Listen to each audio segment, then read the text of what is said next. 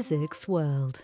Hello and welcome to the Physics World Stories podcast. I'm Andrew Glester, and in this episode we're going to be exploring ethics in artificial intelligence. We're going to hear how bias in artificial intelligence and machine learning is causing problems for the people we share the planet with. And we'll hear from someone whose work sees them working for the Large Hadron Collider at CERN, but also looking at how the COVID vaccine could possibly be distributed more fairly. The Physics World magazine this May has a series of fascinating features looking at artificial intelligence and this question of ethics. Reading through the magazine earlier this month, there was only really one choice for this episode of the podcast. And as some of you may know, I'm a lecturer in science communication at UWE Bristol, home, of course, to the Bristol Robotics Lab.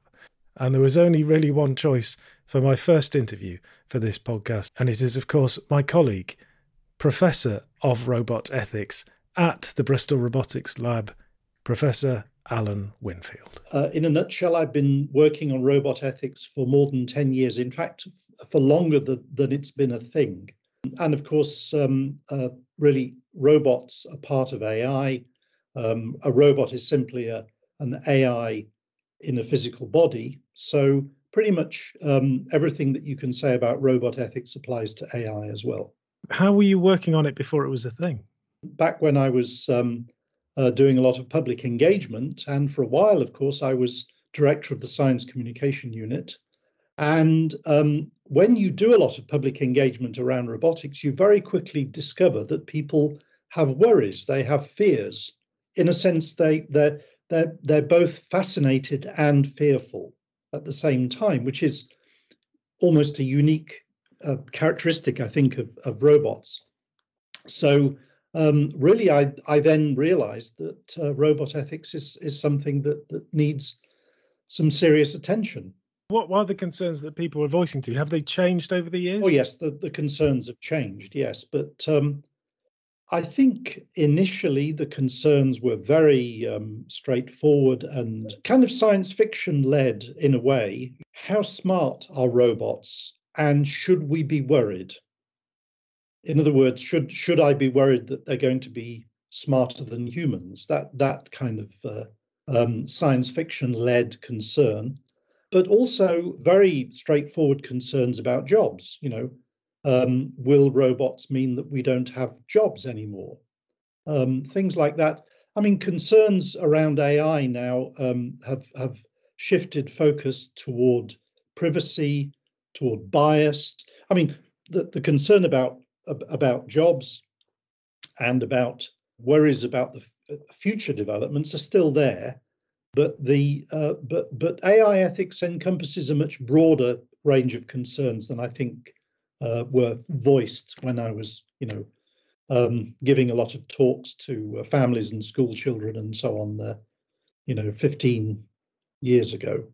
As you say, artificial intelligence encompasses more than just robots. We encounter artificial intelligence a lot in our daily lives, and you've mentioned these privacy concerns. Well, the privacy concerns are very serious because typically when you use AI systems, and of course you're using AI systems every time you do a search on a browser, you use AI systems whenever you order something from an online retailer. And whenever you do that, information about you is being collected. Where does that information go? What's it being used for?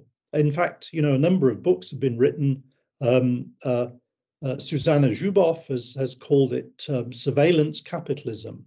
And more recently, a wonderful book called Privacy is Power by Carissa Felith really points out that this mass collection of personal data, which Zuboff called digital exhaust. In other words, it's the information which nobody really thought about at the beginning of the internet. Well, not of the internet, the beginning of e-commerce. This is really e-commerce, except that Google did, and Google realized that there was money to be made out of essentially analyzing that personal data and using it to target advertising.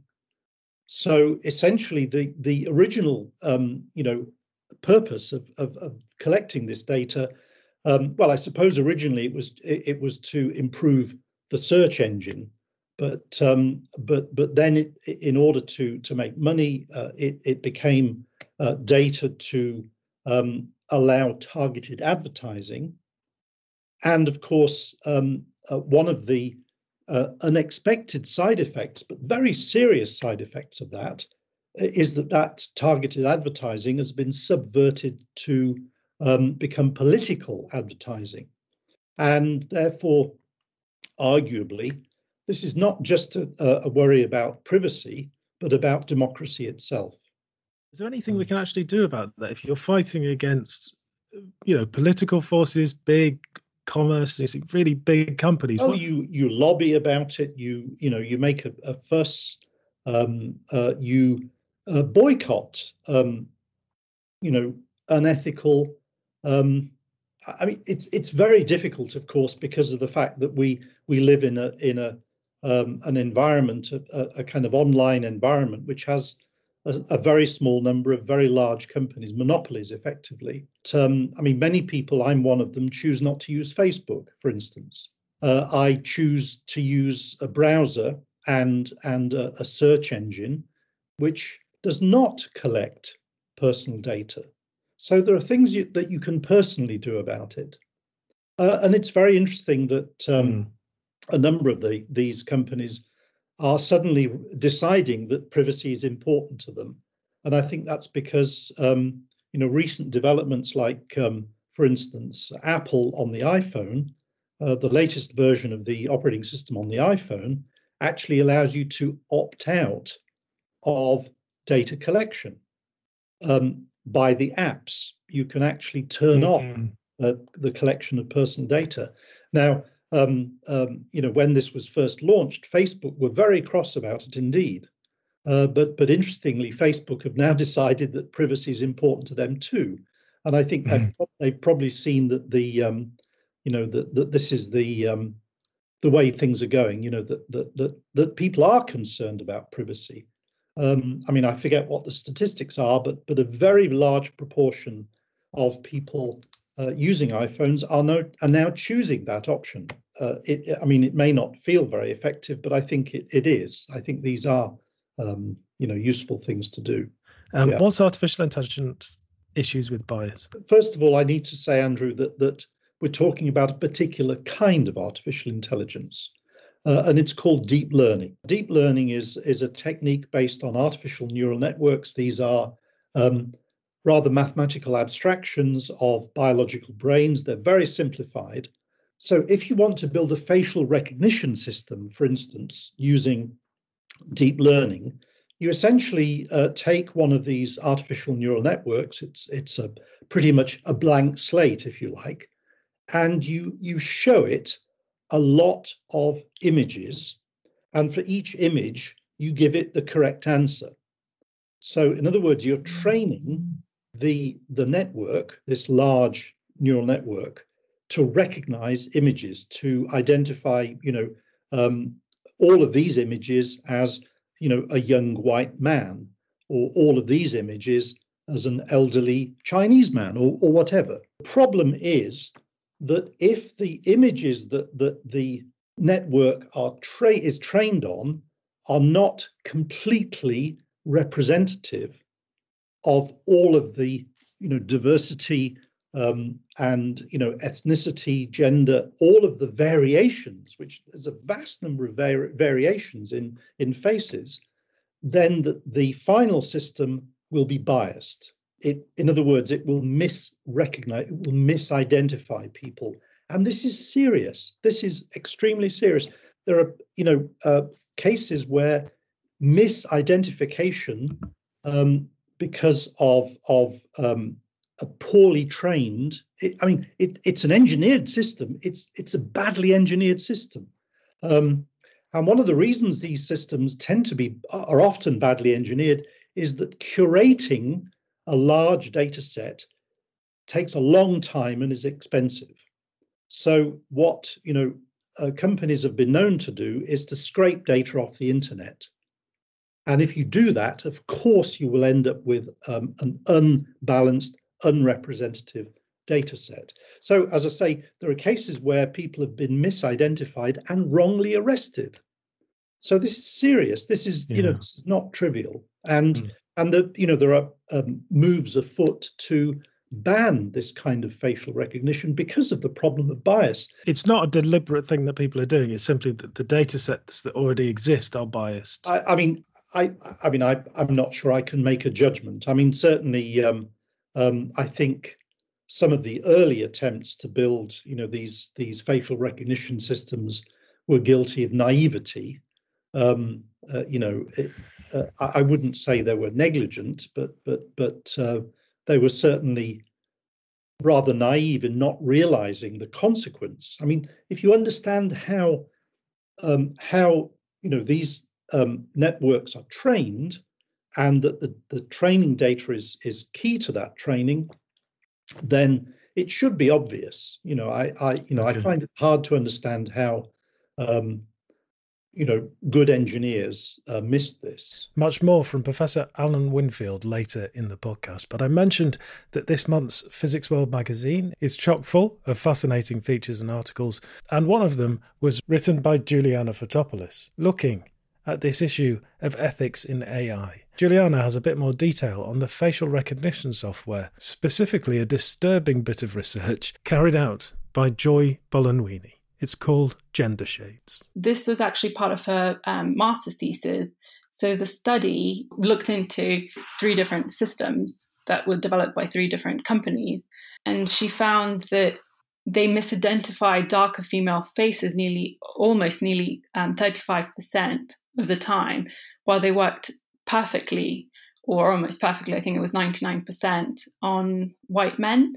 As we've heard, this is due to the software being trained by data which was heavily biased in the first place towards white men. Another shocking example comes from Jackie Alcine. Here's Juliana again. A software developer who tweeted that Google Photos had labelled images of him with a friend as gorillas, which is quite scary because it means that, the algorithms are trained by the data that we give them, which can be biased or can be wrong or can be unfair from the beginning. And the solution as well sometimes is quite problematic. So for this one, Google managed to fix the issue by deleting the word gorilla. So now, if you put an image of a gorilla, it won't actually tell you it's a gorilla because they've completely deleted that. But there's also even voice recognition. So there was a program that wouldn't detect women's voice because it was higher pitched. So it was trained on, probably mostly male voices, and and the high-pitched voice that a woman might have in some occasions, it wasn't identified. So, it's simple little things. The most shocking to me that I hadn't realized, and especially because it's quite relevant to what's happening now with COVID, is I remember reading in America that, oximeters should be used to identify whether your oxygen levels were quite low, which meant that that something was going wrong and you should go to the hospital because you might have COVID. And these machines, they work with infrared, and they're also tested in light skin. So in darker skins, they can't actually measure. I mean, in lighter skins as well, they're not 100%. Obviously, there's a bit of some accuracy errors, but there's not enough data on darker skin, so it actually doesn't read. The measures are not correct. It's been quite a big issue for people of color going to hospital and being admitted to hospital because the oximeters don't work. And it's the same technology used in soap dispensers as well. So you go to the bathroom in the public bathrooms, and you put your hand and it can't detect your hand, so they don't work. And, it might be kind of funny between friends, or, but it shows that it can be a wider problem. Back in 2009, Sophia Noble's book, The Algorithms of Oppression, shared some more disturbing information. Here's Juliana again. If you Google the terms Black girls or Latina girls, the Google ad portal would often offer keyword suggestions that were linked to pornography. Wow. When you type, for example, in Google search a word, and then it comes up with suggestions, or what the actual search is, and these words, so Black girls, Latina girls, or even Asian girls, would come up with pornographic content, whereas this would not happen with white men, especially white men, and much less with white girls as well. More and more companies are actually using hiring algorithms. I think it was Amazon that had a hiring algorithm, and it was found to be biased against women based on their hiring practices before. So anything the algorithm would find that had anything to do with women's sports or a women's college or university, as a candidate, they would automatically be left out. It's just incredible, isn't it? I believe there's been a problem with the legal system as well. It kind of shows how scary and how powerful these systems can be, and how harmful they can be as well. ProPublica did a really nice investigation, I think it was in 2016, of a legal risk assessment software, which they use in courts in America to predict which criminals are most likely to reoffend. So the judges base their decisions about their bail settings. This really interesting investigation led by ProPublica found out that Black people were almost twice as likely as whites to be labelled as a higher risk. And it didn't matter what kind of, how severe the crime was, or the actual likelihood of reoffending. It was literally just based on their colour. They would have to stay in jail longer, unfortunately. It's just incredible, isn't it? The computer's effectively a mirror pointing back at us and saying, yeah, you've been racist and sexist for a very long time. Exactly. It's just, all of this is just reflecting, who we are as a society, and, all the problems and issues that we have in society. It's a reflection of that. And unfortunately, it's also amplified within these computer systems. So, we can see them even more. So is there anything that can be done about it? I mean, you can delete the word gorilla from the thing, but that doesn't seem to be the proper solution. What can we do about this? Yeah, that's definitely not a good solution. And it is, it's a problem that's embedded in society, so which becomes more complex, because we would have to get rid of, the sexism and the racism and all the isms that exist, which is quite hard. I think one of the main things is to actually be aware of it, and to be aware of the limitations that these computer programs have. If we're developing laws or, making decisions based on algorithms, then, we need to know that there's limitations, and it could be wrong, or it can be, harmful to some individuals. And especially people that are building them also need to be aware and need to be more responsible, I think, to tackle the issue, because it's not only a technical issue, if that makes sense. I wanted to understand a bit more about how this machine learning and artificial intelligence works. Here's Professor Alan Winfield. These neural networks are collections of very simple elements. Each element represents, if you like, it's a mathematical model or a computer model of a biological neuron. And rather like biological neurons, there are connections between them, and the connection strengths, in other words, the weights of each connection, are the things that are varied when you're training the data. So essentially, there's a mathematical process which modifies all of the thousands of connections in this neural network as you present new data, as you present training data. And that's called learning. It's supervised learning. If the data is biased, then the trained network will be biased. We'll hear more again from Professor Winfield later in the podcast, but I wanted to get a picture of this from someone who's involved in physics research as well. Savannah Tice is in the heartland of AI and machine learning.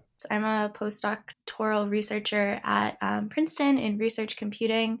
My background is in particle physics. I did my PhD at Yale on the Large Hadron Collider at CERN, doing a lot of software development and data analysis there. And now I've transitioned a bit more into machine learning research. The Large Hadron Collider collides tons of protons at almost the speed of light to produce new particles that could maybe help us answer questions that are still outstanding in physics, like the origin of dark matter or the quantum structure of gravity or different kinds of things. So it produces a massive amount of data. It's colliding millions of protons a second, which produce a bunch of particles that are then measured by these really big multi-story detectors. So that produces a ton of data. So a lot of the work in those kind of experiments is kind of akin to software development or data science work. So I did some amount of machine learning stuff there. I worked on an algorithm to identify a certain type of particle that's produced from those collisions. And I worked on some searches for new physics as well. So trying to dig through these massive data sets to find very rare signals that might indicate new physics. And then now I still work a bit with the LHC, mostly working on software for the upgrade. We're going to upgrade in a few years to collide even more protons at the same time. So the data size is going to increase even more. And a lot of the algorithms that we use right now to measure the data produced from those collisions don't scale well enough to work with that new data size. So I'm looking at using kind of new machine learning techniques to deal with that increased data size. But you've always been drawn to the more ethical side of artificial intelligence. Yeah, well, ethics is a huge part of machine learning and artificial intelligence work. I actually do some work directly in kind of AI ethics. Back in grad school, when I started getting into machine learning and AI research, I started going to conferences in the field rather than just physics conferences and kind of learning about the ways that machine learning is used in non-scientific applications. So the way that it's used, by big tech companies and even by governments and different kinds of things to make very high stakes decisions. And, since I started going to those conferences in 2015, it seems like more and more stuff has been uncovered that a lot of these systems that are deployed in the real world are not really always quality checked for bias. They're trained on historical data and just therefore replicate human biases. I talk to physicists about this a lot, and there's often, why does this matter for us? We are not using human data in our research, and I think there's several reasons that it's really important for even people who don't consider themselves building, I guess, kind of human facing or societal facing systems to care about this stuff. So we're all members of society still, so we're being affected by these algorithms. Your colleagues, your communities, everyone that is being affected by this. So you have kind of I feel societal duty to care about these things, and especially as a technical member of society who is building algorithms just like this. Maybe you're not using human data right now, you're looking at galaxies or particle collisions. You still have a really rich technical knowledge that a lot of people don't have, so you can offer a lot of help to your community to helping them understand these things, make sure they're informed about systems that they're participating in, whether they want to participate in them or not, how their data is being used, all of these kind of technical questions. And then also, we know a lot of physicists don't stay specifically in the field of physics forever, particularly people who are doing like AI and physics. It's a lot of grad students, it's a lot of postdocs, and there's not that many faculty jobs. And a lot of people go into data science or big tech, machine learning research. Like one of my best friends, we did our PhDs together at Yale on similar subjects. Like she did her first postdoc at Facebook AI, and then now is at Google DeepMind. So like it's a very common kind of trajectory. So you're right in the middle of the machine learning community there, and there's been a bit of controversy about Google and AI recently, which, as I understand it, has it been the talk of the community to some extent? I guess it was probably end of November 2020. Timnit Gebru, who is like a very famous both technical AI researcher, but also really involved in the ethics space. She was like one of the founders of Black in AI. She was one of the heads of ethical AI at Google. And I I was actually like on Twitter when this was happening. Like I started seeing her tweeting that she had been fired over concerns about a paper about large scale language models, which are like natural language processing models that try to like infer patterns in language and kind of reason about like sentence construction or information, and that forms the basis of Google's one of those large models is the basis of Google's search engine. So when this came out, I was like, how could Google possibly do this? Like this is never going to look good for them. Like whatever happened, she's hugely important in the field. Like this is going to bring so much attention to their kind of questionable practices. And so kind of Google's side of the story was that she was on this paper with some external collaborators. All papers have to go through internal Google review, like academic papers have to go through internal review, which, according to a lot of people who work at Google is never like a scientific check. It's just kind of like a easy quality check. Like they don't even dig into the science of what you're doing. But this paper had some very negative implications for Google and kind of the foundation of like their core operations. So they told her that she couldn't be on the paper. Her and everyone else who was Google affiliated had to take their names off of it. And she asked for an explanation, basically like what process the paper went through. And there were other things going on, like a lot of diversity concerns. And, she said if they weren't willing to have a discussion, that she was going to plan to leave in a couple months. Like she was going to work with the team to transition, but she like didn't feel that she could, stay there because they're basically suppressing like academic freedom, right? If they're not willing to explain scientific reasons that a paper can't be published, you're not doing at that point actual research. So they cut off her email and we're like, okay, you don't work here anymore. Like, we don't want to have this meeting and we've decided you're quitting now.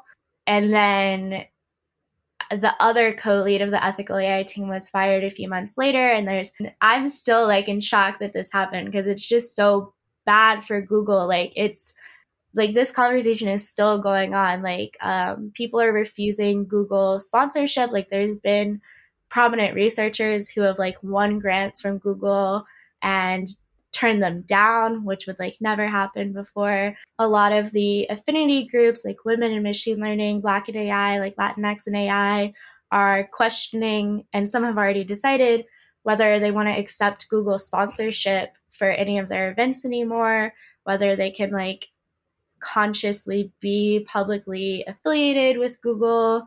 So it's been a huge deal. So your friend worked at Facebook. Does she share your concerns about ethics and artificial intelligence? So this is a really interesting question. I mean, this is something that comes up a lot in my friend groups. Like I do have a lot of friends who work at Facebook, Google, like that's where you work in if you're a machine learning researcher. I mean, they even sponsor a lot of academic research.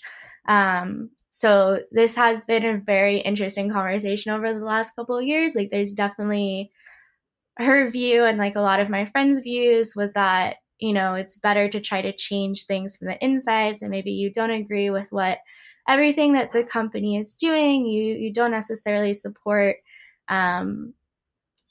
some of the things they're doing on the product side, but like one, you're doing more theoretical research, like you're not product facing, and two, like, you know, they're not going to listen to someone outside the company to kind of change their AI ethics practices.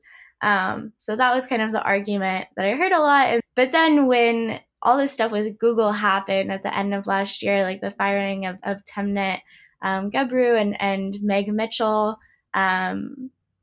there's been a bit of reckoning, I guess, since then with like, is that really a valid argument that all of these researchers are making? Like, that kind of indicated that maybe even being inside the company, like you're still not able to change anything. And if you push too hard, you won't be at the company anymore.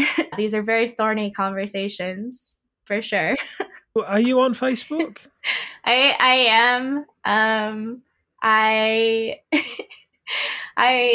tell my like friends a lot that I'm trying to go like one step at a time. So I quit using Amazon now like almost a year ago, I guess. And like that was like a big adjustment. And so like I kind of know that I don't want to be on Facebook, but there are like people that I'm connected to that I don't know how else I would stay connected to. So it's very hard to leave, which is like the point, right? Like that's why so many people are on there.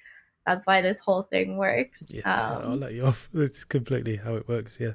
You say that you've been involved in all these other projects. Could you tell us a bit about them?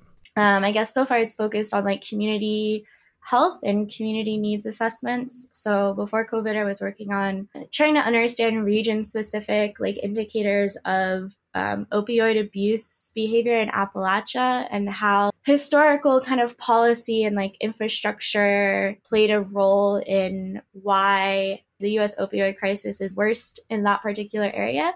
But then once COVID happened, I kind of transitioned to some more COVID-focused stuff. So we built this like community needs assessment tool that tried to like parse out different types of COVID impact. So like a lot of the analyses just kind of looked at like very broad strokes and said like, oh, this area of the US is like most vulnerable to COVID or to impacts from COVID, societal, like socioeconomic impacts of COVID. And we tried to go a step further and be like, this area, you know, is most at risk of like public health concerns and maybe hospital overwhelm. This area is more at risk of like economic impact, like given, and this, you know, area could use more like mobile health resources. This area could use more of this kind of resource. So trying to parse out like different types of risk. And then that has expanded now. Like we are now working on a vaccine equity project, trying to see like if we can use data to kind of motivate vaccine sharing amongst countries, vaccine diplomacy. And then we're also working with Planned Parenthood actually like on a analysis looking at how to best target sexual health education resources, particularly among teenagers and young adults. So trying to understand like the landscape of what's already being done, what different school districts have different like policies around what's taught, like what kind of education is allowed. And then private schools and charter schools also have different laws. So trying to figure out, or regulations. So trying to figure out like where they can best put their resources to like reach the people who need it the most, who aren't being covered by other sources. And then also they're interested in looking at how COVID has affected things too, because they kind of have this hypothesis that like in some areas, funding for sexual health education was cut during COVID because students were at home. And so school districts were like, oh, we don't need to spend money on this anymore. And we've seen preliminary data that like actually teen pregnancy increased or like at least stayed the same during COVID. So that argument wasn't really valid. That's a surprise. Shockingly. I suppose for a lot of people, when we say, it's certainly something that I'm finding if I tell people that I'm making this podcast about ethics in artificial intelligence, one of the first things that they think about is either driverless cars or military robots or, you know, something like the singularity. I think we're doing very impactful and often like very harmful things right now with artificial intelligence. Like we're having an AI ethics crisis already because these like rapidly developed systems that aren't always quality checked or bias checked are being used to make, I think, way more decisions than people realize. Like it affects, and we're starting to see more stuff come out about this, like the way social media curation algorithms are influencing like people being radicalized, right? Or we're seeing more stuff come out about this, but I think it's a real pressing concern right now. Like people should be worried and caring about this right now, not just in some future where like maybe we're overtaken by robot overlords. Alan Winfield, in his role of Professor of Robot Ethics at UWE in Bristol at the Bristol Robotics Lab, has been involved in some fascinating research into the ethics of robotics and has reached some rather interesting conclusions. Yes, I mean, some years ago, I became interested in the question of whether a robot could make ethical decisions. In other words, decide its actions on the basis of moral considerations rather than if you like, quotidian task achievement. It was really a piece of theoretical research, if you like, a piece of robotics research, although, of course, it did get me interested in the question of whether, if we could make ethical robots, whether we should. So there's that kind of meta-level ethical question, should we make ethical robots even if we can? In fact, I've decided the answer is no, we shouldn't. Okay. But I became interested in the technical problem of how you would make a robot that could consider ethical issues, and the thinking went along these lines. So I should say that I started by thinking you couldn't make an ethical robot. So I kind of changed my mind over the course of this work. And at the beginning of the work, I really thought about a kind of thought experiment, simple thought experiment. So imagine, Andrew, that you're walking down a pavement and you see someone about to walk into a hole in the pavement. So somebody else, maybe they're looking at their mobile phone, not watching where they're going, and they're about to step into an open manhole cover or roadworks, whatever it is. Now, my guess is that you will try and prevent them from falling into that hole. Mm-hmm. Now, the question that I ask myself is, how? Well, it's not just because you're a good person, Andrew. It's also because you have the ability to predict the future. It's because you can see that this person is walking towards the hole. You can see that they're not paying attention, and therefore you can predict with some certainty that they will fall into the hole. And you can also then predict what might happen as a result of your intervention. So if you're a long way away, you might be able to predict that you can't physically intervene, but if you shout, you might be able to get their attention or something like that. So it's this ability to predict the future that I theorized was key.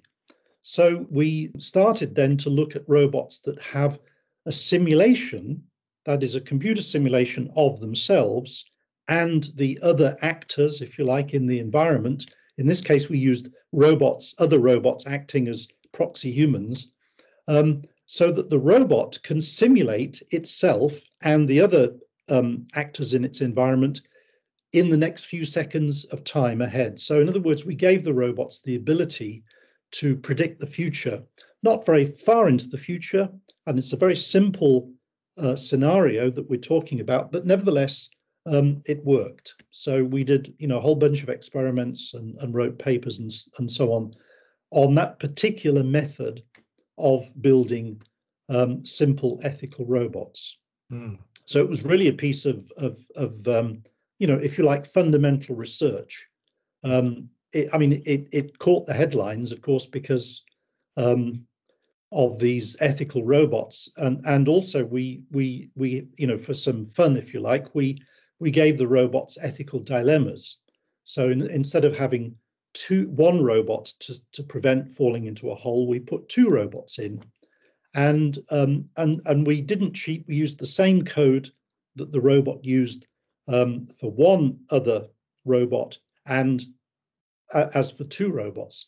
And interestingly, we found that the robot didn't work very well when it was facing an ethical dilemma, which is kind of interesting because it shows us that robots cannot solve ethical dilemmas any better than humans, and why should they?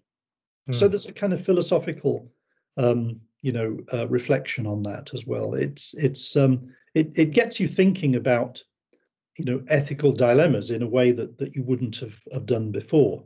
So why have you decided that we shouldn't make ethical robots then?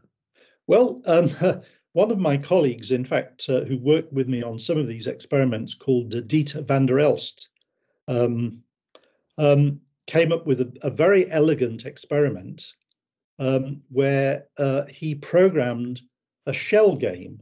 So this is the game where you move around cups and somebody has to guess where the prize is, or whatever it is, the token inside the cups. Except that in this case he had a robot helper. So there's a robot that is helping you to win the shell game.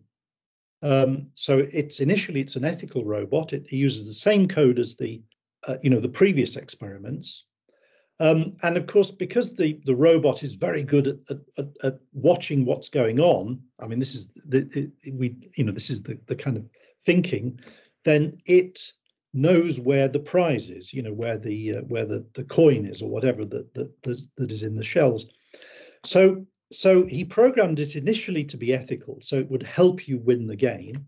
But then he discovered that if he changed the code just a tiny amount, he could convert this ethical robot into either a competitive or an aggressive robot.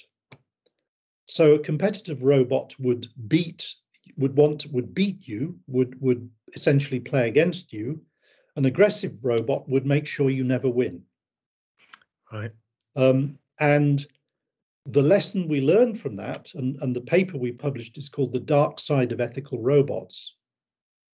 The lesson we learned is that it's very, very easy to make an ethical robot into an unethical robot. In fact, so easy that that's probably a good reason for not building ethical robots in the first place, because they would be vulnerable, particularly vulnerable to being hacked. Think of a robot with an ethics chip. You wouldn't want that ethics chip to be hacked, would you? Or replaced with, reprogrammed, overwritten. Because, if that ethics chip were in a driverless car, imagine you hack a whole fleet of driverless cars and you turn them into weapons effectively. So the thinking is that a hackable ethical robot, I think, is more dangerous than a hackable aethical robot. In other words, a robot that doesn't have any ethics at all. I suppose I'd like to finish on a bit of a positive. So what's the most exciting area for artificial intelligence for you at the moment?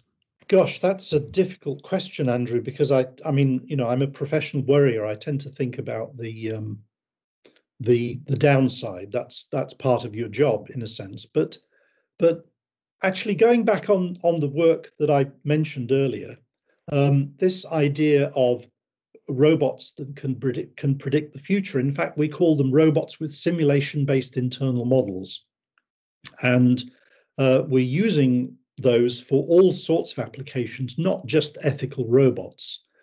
So I have a current project where we're using that same technology to build a robot that could explain to you why it's doing its particular action. So you could ask the robot, why did you just do that? Which is an interesting question to ask a robot, particularly if you're an elderly person with a robot helper, a robot assistant. Or even more interestingly, you could ask the robot counterfactual questions. You could say, robot, what would you do if I fell on the floor? Or robot, what would you do if I forgot to take my medicine? So this ability for a robot to be able to predict look a little, way into the future, I think is a very powerful ability. And in fact, in the same project, we're also developing what we call an ethical black box, which is the robot equivalent of a flight data recorder in aircraft. I did want to end on something positive, and that's certainly some very exciting developments going on there at the Bristol Robotics Lab and in robotics more widely. But I don't want to detract from the importance of this problem of bias in AI. And I'd like to thank Professor Alan Winfield, Savannah Tice and Juliana Fotopoulos for talking to me. Don't forget you can dig more into this topic in the May edition of the Physics World magazine, and I can really strongly recommend Juliana's article on this very topic. Next month, we'll be talking to Carlo Rovelli about the weird and wonderful world of quantum physics. And thank you very much for listening. Physics World.